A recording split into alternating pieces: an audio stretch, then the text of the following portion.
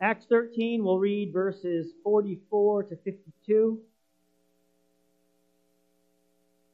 So it gives us a narrative here that Luke provides for us, unfolds according to God's purpose of election. So we begin in verse 44. Acts 13, the next Sabbath, almost the whole city gathered to hear the word of the Lord. But when the Jews saw the crowds, they were filled with jealousy and began to contradict what was spoken by Paul, reviling him. And Paul and Barnabas spoke out boldly, saying, "It was necessary that the word of God be spoken first to you, since you thrust it aside and judge yourselves unworthy of eternal life. Behold, we are turning to the Gentiles. For so the Lord has commanded us, saying, I have made you a light for the Gentiles, that you may bring salvation to the ends of the earth." And when the Gentiles heard this, they began rejoicing and glorifying the word of the Lord. And as many as were appointed to eternal life believed. And the word of the Lord was spreading throughout the whole region. But the Jews incited the devout women of high standing and the leading men of the city, stirred up persecution against Paul and Barnabas, and drove them out of their district. But they shook off the dust from their feet against them and went to Iconium. And the disciples were filled with joy and with the Holy Spirit. So there's a little bit in Acts 13. Let's turn over for our preaching passage, Romans chapter 8, verses 29 and 30.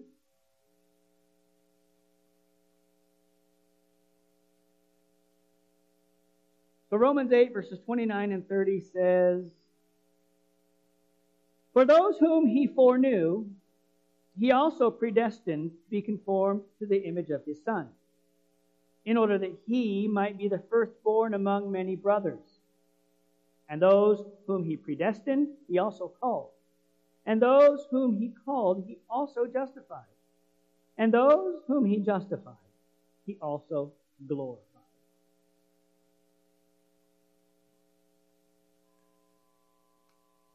Well, let's pray. Father, we do thank you for your word, and now that we've heard it, we pray that you would prepare us to receive the same in its preaching.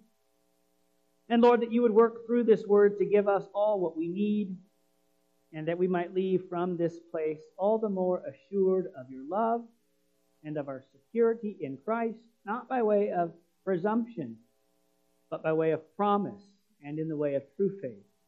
So make it so, we pray, O God, and answer our prayer accordingly for Jesus' sake. Amen. Well, beloved congregation of our Lord Jesus Christ, originally this sermon was preached back in March for the first time, and it was in connection with a sermon series that we're still in on the canons of Dort. And so that first main point of doctrine, Article 6, 7, and 8, was sort of in the background. We looked at the passage here in Romans 8, but we kept in mind our canons. And really, when we come to Article 6 in the canons of Dort, that's the first time in that first main point of doctrine where the canons sort of flex their muscles when it comes to predestination. Because in Articles 1 through 5, in that first main point of doctrine, the canons emphasize man's sinful nature. They emphasize our subsequently deserved judgment. And they emphasize the necessity of believing in Jesus Christ if a person is to be saved. And of course, all of those things are important. And here's why. Here's what they do. Those three things I mentioned, they set the proper context. And they set the stage for a right understanding when it comes to predestination or election, which is where then in the sixth article in that first main point of doctrine, the things just take off very particularly in that regard. And here's why that's significant. It's because the Reformed doctrine of predestination isn't something that's in a vacuum in terms of its outline and understanding. But there's a framework that needs to be understood when it comes to rightly receiving the doctrine of Scripture in predestination and election. And here's that framework. No one deserves salvation. You don't, and I certainly don't. If anyone is to be saved, then it has to come from a free gift that God graciously provides for undeserving sinners. And unless God acts first by way of election and predestination, marking out certain sinners for eternal life, then no one could be saved and no one would be saved. And so with that in mind, what a glorious hope there is for everyone who trusts in the gospel promise. There's a sure hope, there's a blessed hope, there's a secure hope, there's an in Christ hope for you and for me and for anyone whom the Lord our God calls to His Son Jesus Christ. As far as our passage goes here, near the end of Romans 8, by the time Paul gets around to writing Romans chapter 8, he's covered quite a bit of ground already, all the way from the very beginning of the epistle. And in this section of the letter, this section of Romans began all the way back in chapter 3, verse 21. And it goes from there all the way to the end of Romans chapter 8 with verse 39. And what an end to this long section, right? From chapter 3, verse 21 to chapter 8, verse 39. It ends at the very end there in verse 39, says, nothing will be able to separate us from the love of God, which is in Christ Jesus our Lord. And do you know why that is? It's because of what we read in our two verses here, 29 and 30, and the golden chain of salvation that is sketched out for us. That's why nothing will be able to separate us from the love of God in Christ Jesus our Lord. So let's keep all of that in mind as introductory. We'll keep the following theme and points so you can see it there. God's purpose in predestination secures eternal glory for His elect. God's purpose in predestination secures eternal glory for His elect. So as things open up, let's unfold that sermon theme by noting, first of all, from verse 29, that conformity to Christ is in view. So there's a few things I want to point out in verse 29, if you look at the passage with me.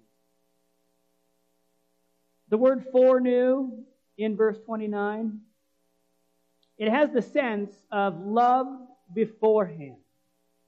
And so it speaks of this intentionality and this purpose that God has in all things, having in all eternity past set His love upon His chosen children. And that purpose is unfolded in the phrase that follows, right? For those whom He foreknew, here it is, He also predestined to be conformed to the image of His Son. And the high point of exactly what that entails is found in the next phrase, in order that He, Jesus, might be the firstborn among many brothers. So you can see how tightly packed things are for us there in verse 29. So as we go to unfold things a little further, let's go back to that word foreknew. And here's the key. And listen, this is very important. It's not just that God knew about His elect from before the foundation of the world, although, of course, He did. God knows all things. He knows about all things, and He knows all things. Not discursively, as if He has to investigate, but God knows about all things, and God knows all things intuitively, because He is omniscient. That's part of what it means for God to be the supreme being. He knows all things, and He knows about all people. But here in verse 29, Paul is saying something more particular than that. Because with the use of that word foreknew, he tells us that God has had a special love for all of His chosen children that extends all the way back into the recesses of eternity past.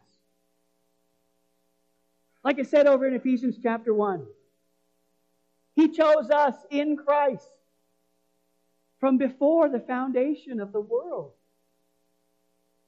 I've said it before, maybe not here, but I've said it before, so I'll say it again. And listen, if you have the testimony in your heart that God loves you in Christ, then you can be assured that God will never stop loving you in Christ, because God never started loving you in Christ, but He has always loved you in Christ from before the foundation of the world, having chosen those who believe by God's grace come to faith in Christ for salvation. And so we see that little wrinkle in all of this, in that word foreknew. And that's why it says in verse 39 that nothing shall be able to separate us from the love of God in Christ Jesus our Lord. So congregation, let me tell you this morning that to hear that report, to rejoice in that the freeness as well as the fullness of God's love for you in Christ, hear the testimony of what His Word says about that fact for you, and be comforted. Have any doubts erased? Have any fears quieted? And have any anxiety that you might have about the uncertainty set at ease? Because here's what God spoke through His prophet. I have loved you with an everlasting love. Therefore, I have continued my faithfulness to you. Receive that as a God-given witness and promise to you that has been signed, sealed, and delivered by the blood and Spirit of Jesus Christ through that gift of true faith, as God has brought you to the awareness and the recognition of your salvation in His beloved Son. And then go. Go in that confidence as the week opens up. Walk in that freedom of God's mercy. Serve God with gladness as you look to be a blessing to your neighbors and to those in your family and in your community. Press on in the Christian life as you are led in the paths of righteousness for His name's sake. And ask God for the grace that you need to be salt and light in this world, to have an influence and to make an impact for the name of Jesus Christ, your Lord. Because God's love and His statement to us about His love, that's no empty thing, is it? Of course not. Rather, and quite to the contrary, I'll say it like this, it's pointedly and profoundly purposeful. And God's love for us in Christ has conformity into the image of Christ as our destiny, right? That's what He says here. He also predestined to be conformed to the image of His Son. And guess what? Nothing can stop that from happening. Nothing can prevent what God has purposed. Nothing can overturn what God has established. Nothing can thwart it. Nothing can ever undo God's decree. It will happen. To us, for us, through Jesus Christ our Lord. So listen. If the goal that God has determined for your life is going to end at a full conformity to Christ that will set the stage for eternity in the new heavens and the new earth, if that's the outcome that God has said is so for you as a believer in Christ, according to His purpose of election, well, then start to live like that right now. Fight against the world, the flesh, and the devil. Seek God in prayer each day for reminders of His promise that you might have that perspective. Pursue a life of godliness, of Christ-likeness, of sanctification, a life of service, a life of devotion, a life of praise that is all preparatory for eternity. Read your Bible and hear again what God has to say. Keep in step with the Spirit as you live by His power and walk in that newness of life. And remember God's patience with you. That when you stumble and fall into sin, He's not going to take you like a piece of paper and crumple you up and throw you into the garbage can. He's going to remain faithful to you. He's going to admonish. He's going to correct. But He's going to sanctify and fulfill His purpose, this purpose, for your life. And remember this. It's Christ who has and who always will have ultimate, supreme preeminence in, over, and through all things. Just like it tells us at the end of verse 29. In order that He, Jesus, might be the firstborn among many brothers. So let me say it like this. As a believer in Christ, our place in God's family is in light of Christ's place as God's firstborn. And because Jesus is so richly deserving of that place of preeminence, because He's the star of the whole show, therefore He gives us, who belong to Him, He gives us a full measure, a full share, and a full portion of the inheritance that His Father has given Him. So look to Jesus as your faithful Savior, and every promise of God is yes and amen to you for His sake. Hear about Him even now with a believing heart. Trust in Him to bring you into the good graces and free acceptance of God the Father, and then rest upon Jesus as that firm foundation under your feet as you receive salvation full and free from His hand.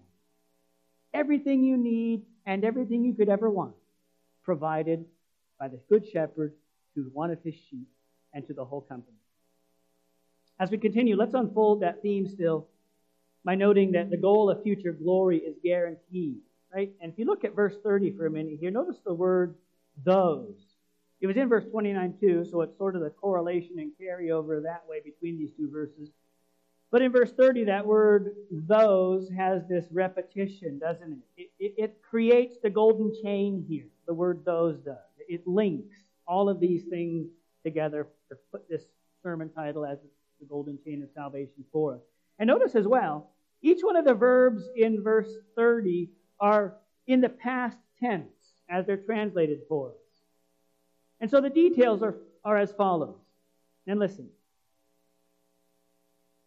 The foreknew of verse 29 and the predestination to the image of Christ there, that's all fulfilled here in verse 30 as God's plan unfolds, having been established in eternity, being worked out then in history, preparing those who receive these blessings for the endless ages of eternity.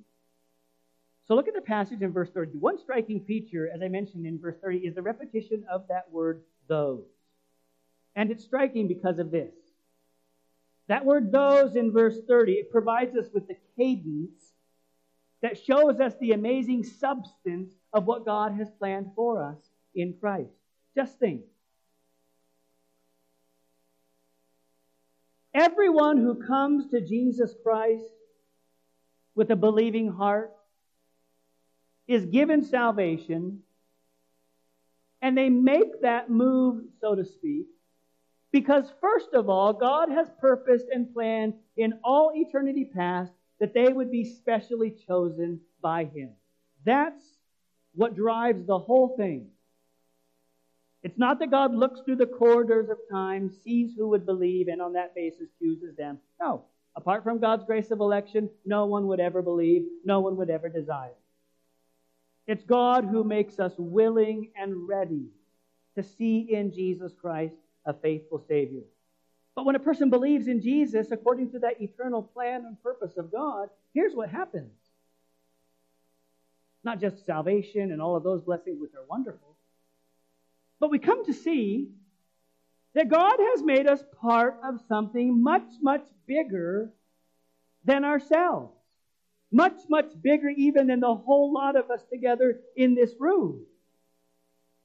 God has made us part of this worldwide church that He, as our catechism says, from the beginning of the world to the end thereof, Jesus Christ, by His Word and Spirit, in the unity of true faith, is gathering, defending, and preserving to Himself a church chosen for everlasting life. And do you remember what it says there in Lord's Day 21, question 54? It personalizes it. and that I am and forever shall remain a living member thereof. So here's what that means. You, as a believer, me, as a believer, Christians from the past, Christians who are yet to be in the future, Christians all around the world, all throughout history, all have that same foundation of God's grace in election. And that means that no one who was marked out for salvation by way of election can be left behind, will be left behind, or will somehow have their name forgotten on the guest list. Now, maybe a timeout for just a minute. It's true that some people will be lost. It's true that some people will remain unrepentant. It's true that some people will remain unbelieving. It's true that some people will wind up in hell under God's condemnation, cast out of His presence of blessing forever, only knowing the presence of His curse and wrath. That's all true. But none of that will happen because of any insufficiency in God's decree of predestination, will it? No, and not by a long shot either. All of the sheep will be gathered in. It's the goats who will be on the outside. All of the wheat will be harvested. Psalm 1, it's the chaff that the wind will drive away in judgment. All of God's chosen children will be brought in and come to the recognition and awareness in their heart that they are members of His family. It's the reprobate who wind up in outer darkness, that God leaves by His own justice to the demise of their own sin. And in the end, that's what every single one of us deserves. I've told the catechism kids in Sanborn 2 things over the years. Everyone will receive one of 2 things from God. You'll either receive justice or you'll receive mercy. Nothing else. There's no other options. For those who receive justice, it's condemnation because of the punishment that's deserved. But for those who receive mercy, it's grace, it's forgiveness, it's life. It's a sure hope in Jesus Christ. Our Canons of Dort in Article 7 highlighted that very point, and it appealed to Romans 8, verse 30 to establish and support that. So the foundation of everything that we stand upon, congregation, is grace. Free grace, unmerited grace, undeserved grace, grace that's greater than all of our sins. No wonder it tells us in 1 Corinthians 1, let him who boasts make his boast in the Lord. After all, the key to what God has purposed for us in Christ is done, isn't it? It's as good as finished. In fact, if you look at verse 30, it's so certain to happen and to be fulfilled that it's as though it's already been accomplished or carried out. And you know why that is? It's because in Christ, it has happened already. Jesus lived, died, and was raised again, and He has entered into the fullness of resurrected life that belongs to the age to come. He possesses that now. And Jesus, boys and girls, young people, all of us adults, listen to this. Jesus is the personal embodiment of God's purpose and plan of election. And that means that everyone who believes in and belongs to Jesus will have His status and His accomplishment as their victory. That's profound. God will love us and give us as much as He loves and has given to Jesus. So gospel preaching doesn't announce plan B, as if when our first parents rebelled in the Garden of Eden, God had to figure out what's my next move now that things have been derailed. It's not that Adam and Eve threw a wrench into God's plan and now he's sort of scrambling to put the pieces back together. It was always God's plan and purpose, determined in eternity past, to crown his chosen children in Jesus Christ. Because the sons of Adam, though tragically fallen in their first father, will be redeemed in the only begotten Son. What the first Adam wrecked, the last Adam fixed. And what God planned is now unfolding in history as the ministry of the gospel goes out and people come to repentance and faith in Christ. So let me pause for a minute and we'll begin to wind things down like this. Have you been called to faith in Jesus Christ? It's the very first thing mentioned here, right? Those whom he predestined, he also called.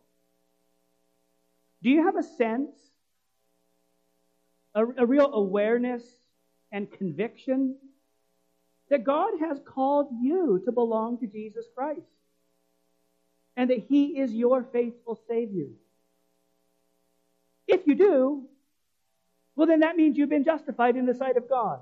And none of your sins can ever come up against you because it tells us here, those whom he called, he also justified. And if you've been called and justified and are forever right in the sight of God for the sake of Christ alone, well then the next thing on the list here is that those who are justified are the ones he also glorified. So God's choice of you in Christ, that act of predestination, that's the safe and sure comfort that God wants you to have. Now? Tomorrow? 20 years from now? All throughout the ages of eternity still. Because called here in verse 30 refers to that effectual call, the Spirit opening up a person's heart and calling them in true faith to belong to Jesus. Justification here means your sins are forgiven and you are righteous before God because of Christ. So if that's happened, which it has to every believer, then how can future glory somehow fail to come to pass? Congregation, look at verse 30 and see your destiny. Not by way of presumption, but by way of promise, by way of grace, by way of true faith, by way of Christ, in whom all these things are yours. Hear that. Know that. Believe that. And go as many days as God gives you and live in light of that. So that when the last day of your earthly life arrives, you might die in the comfort of belonging to Christ as well. Amen. Let's pray. Father in heaven, we thank you for your word. Bring it to us in conviction, in assurance, in faith, and by the working of the Spirit, that these blessings in Christ might give you praise and might give us assurance. All for Jesus' sake.